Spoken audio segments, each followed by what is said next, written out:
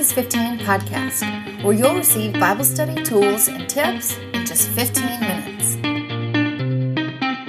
Welcome back to the Focus 15 podcast. This is Katie Orr, and I'm here with my husband, Dr. Orr. Just this week, That's not my first name. Chris Orr is no longer a Mr. Orr. He is a Dr. Orr, so... Technically, I was a reverend before that. You were a Reverend Orr, so... Big news in the Orr household. We have a doctor in the house. Just don't bring me your medical questions. No, it's not a medical doctor. It's a doctorate of ministry, and we're very proud of him. But anyway, if you are new to the Focus 15 podcast, I am Katie. This is Chris. We are married, and we love talking about the Bible. So here we go.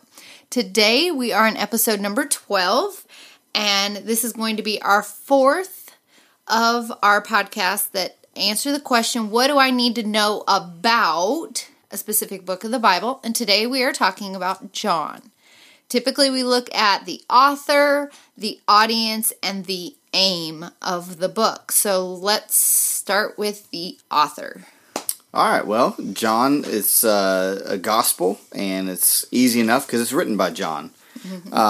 John was one of the original 12 apostles that followed Jesus around during his earthly ministry. And John has the distinction of being one of the inner core of Jesus' disciples. And so as you read through the New Testament, what you see is that, yes, Jesus focused most of his ministry with 12 disciples. And within that 12 disciples, within that group of men, he had three guys that he would often pull aside for unique experiences. And so the other two in that group are Peter and James. And so Peter, James, and John are, sometimes they're called the inner circle, or there's not like an actual name that they have copyrighted or anything. The cool kids. Yeah. But Jesus would pull them aside for special appearances, or special experiences. Appearances. Well, and it's funny that I made that slip of the tongue, but in the Transfiguration in Matthew 17, Peter, James, and John are there, and there Jesus appears in his glory, and it's such an impressive moment that Peter decides, hey, let's build a monument. Let's make a national park out of this spot. And then Katie would want to go there and get her book stamped. But so Peter, James, and John are part of the inner core. And so John is writing this gospel. And so he is our author. Jesus elsewhere in the New Testament calls him the beloved disciple. So this is a very close connection that John has with Jesus. That's our author.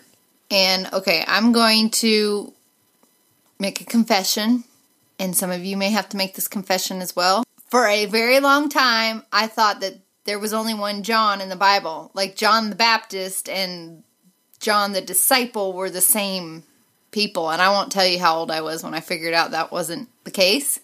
But just in case, no, not 2 weeks ago, not 2 years ago, but, well into adulthood, that it was like, oh, these are two different people. So just to kind of clarify and also free it up that, we don't always have all of our characters down. But this is not John the Baptist. This is a different John. This is John the disciple. Yeah, John the Baptist is older than Jesus, and John the disciple is younger than Jesus because he lives until about 100 AD. So he was a very old man when he died, but he was younger than Jesus. John the Baptist was older than Jesus, therefore they can't be the same guy. Right.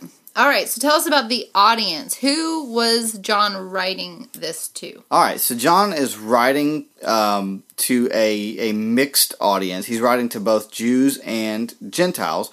And one of the ways that we can tell that as we're reading through Scripture, especially as we're reading the Gospels, is if the author starts to explain Jewish customs, it's probably because he's writing to people who aren't familiar with Jewish customs. So John is writing to what we would call a universal audience because he's writing to both Jews and Gentiles. He doesn't assume the reader knows everything about the Jewish customs, but on the other hand, he is trying to prove the point that that Jesus is the Messiah, which was a part of the Jewish tradition. Of course, we'll get into that in just a minute. And so the audience is a universal audience. John, after he spends time with Jesus after the resurrection, And after the Jerusalem church disbands or flees because of persecution, John goes to Ephesus. And Ephesus is where we get the book of Paul is writing the letter to Ephesians, which becomes the epistle or the book of Ephesians in the New Testament. So John's affiliated with the church at Ephesus, and so he's writing to Jews and Gentiles. He probably has these Ephesian believers in mind, and he's writing sometime between 70 AD and 100 AD. So 70 AD is when the temple is destroyed. And it's a major event in the first century, and we think he died somewhere around 100 AD. So sometime between 70 and 100 AD is when he's writing, and like I said, he's writing to that universal audience of both Jews and Gentiles, which is different than what we've looked at so far, with Matthew being to the primarily a Jewish audience, and Mark is primarily, I believe, a Roman audience. And Luke was a letter. Luke is writing to a Greek guy named Theophilus. And so John's not writing to a specific person or even a specific group. He's writing to several groups. Yeah. Okay. And so what's the aim? Why did John write this book? Okay, so John and Luke are the easiest gospels to answer this about, because Luke tells the beginning, I'm writing this letter to you, dear Theophilus, to give you an ordered account of what you've heard. John tells us the same thing, but he doesn't tell us right away. So if you have your Bibles, and I hope you do, like David Platt would say, if you turn to John 20 and looked at verses 30 and 31, John tells us what the purpose of the book is. In fact, I'm going to read it. He says, Now Jesus did many other signs in the presence of the disciples, which are not written in this book. But these are written so that you may believe that Jesus is the Christ, the Son of God, and that by believing you may have life in his name. Mm-hmm. So the whole point of John writing the book was that people would believe that Jesus really is the Son of God. He really is the promised Messiah. He is the Savior of the world. And if we believe that, if we would stake our entire life, our entire eternal destiny on that belief, then we can have eternal life in Christ. Mm-hmm. And so actually we are in the process in our church of studying this book together. That's what I preach through on Sunday mornings at the moment.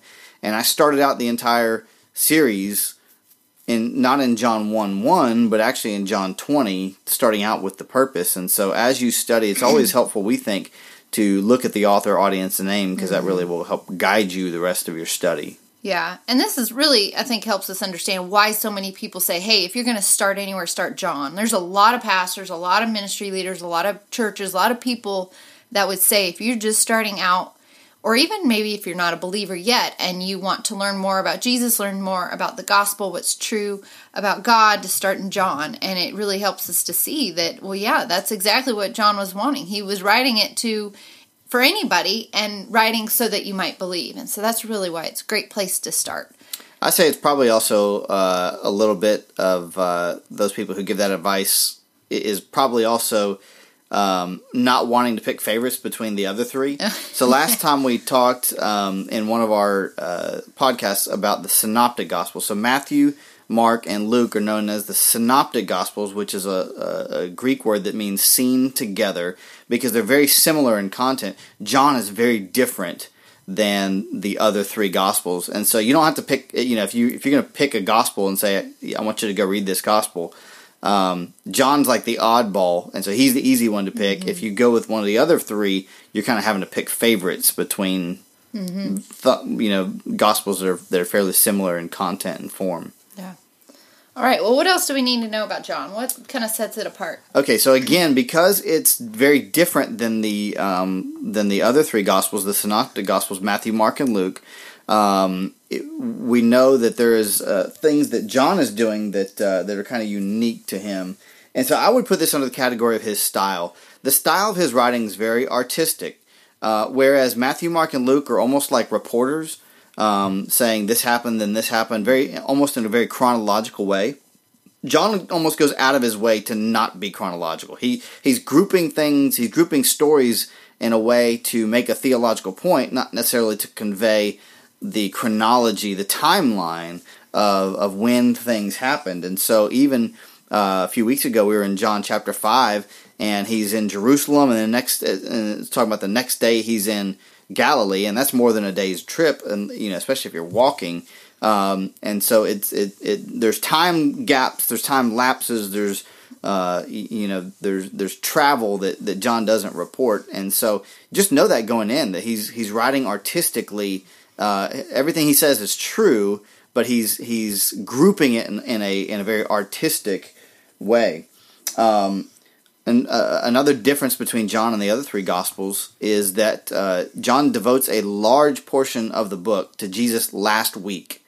So in the other Gospels, only a few chapters are devoted to Jesus' last week. But in John, he devotes chapters 12 through 20.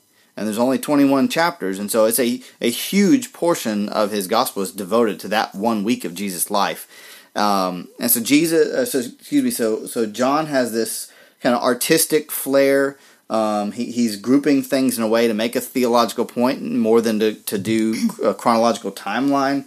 And he's focusing on Jesus last week. And then finally, I would say the biggest difference between John and the other Gospels is that he very much is theological.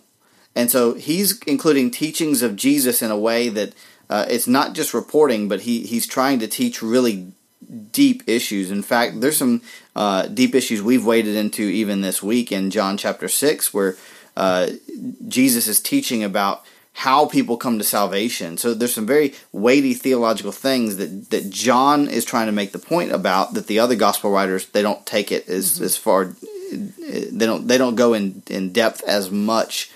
And so he's very theological in his writing. So it's almost like instead of writing a biography about Jesus, he's writing kind of a Christian living book. I'm trying to maybe. I mean, I still think it's a biography. It's just more in how he and how he tells the story. It's not start at conception and go to resurrection. Even the very first chapter of John, he's going back even before creation. Because he's making a point. It's theology about Jesus. Yeah. It's that he was in the beginning. He is God. He is, instead of relying on Jesus' words to be shown that he is the Son of God, it's like a running commentary on the life of Christ. Yeah. And really, and if you ever find yourself in John, you think, okay, this is odd. He didn't put anything in any order out of coincidence or just haphazardly. I mean, he really took his time crafting this. It's the last gospel written, and so he already knew the other three were in existence, and he had the chance to read them, know about them, and say, I'm going to create an account of Jesus' life that is true. And he was inspired by the Holy Spirit, we believe, to do that. But he just did it in a way that was very different than the other three. Yeah. Well, one more thing about the Gospel of John is that he really, the centerpiece of his storytelling is around these 7 I am statements of Jesus. And so Jesus makes 7 statements where he starts out by saying I am, and he's using those words to hearken back to God identifying himself to Moses in Exodus chapter 3. And so God tells Moses... I am that I am. Yeah, I am Yahweh, that I am. Right. Yeah, and so that's where we get the name Yahweh. And so when Jesus says I am, he's claiming to be God. And 7 times in the Gospel of John, he makes these I am statements. So in chapter 6, he says, I am the bread of life. In chapter 8, he says, I am the light of the world. In chapter 10, he says, I am the door, or I am the gate, depending on your translation. Also in chapter 10, he says, I am the good shepherd. In chapter 11, he says, I am the resurrection and the life. In chapter 14, he says, I am the way, the truth, and the life. And then in chapter 15, he says, I am the true vine. And so John is organizing these things in such a way to prove that Jesus, the reason they killed him was not because they didn't like what he was doing. They didn't, there was personality conflicts. The reason people wanted to kill Jesus was because he claimed to be God. And that's really, again, going back to John's purpose as stated in chapter 20. John's trying to prove the point that Jesus is God, and that Jesus is the Savior of the world, and that's what Jesus claimed. That's what his ministry was all about. And so those 7 I am statements are unique to John, and really I think serve as the centerpiece to the structure for the entire gospel. Mm-hmm. I've always wanted to study those really in depth, and I think it'd be fun to write a Bible study on it too, on the I am statements. Well, you're going to hear a sermon about it, about the I am the bread of life this Sunday. So. Yes, so. All right, well, thank you, Dr. Orr, for all that information on John. Thank you, listeners, for hanging in there with us, and we are just so grateful for all of your feedback on social media, especially for reviews, and we're just thankful that you're listening in. So catch us next time for episode 13, and have a good day.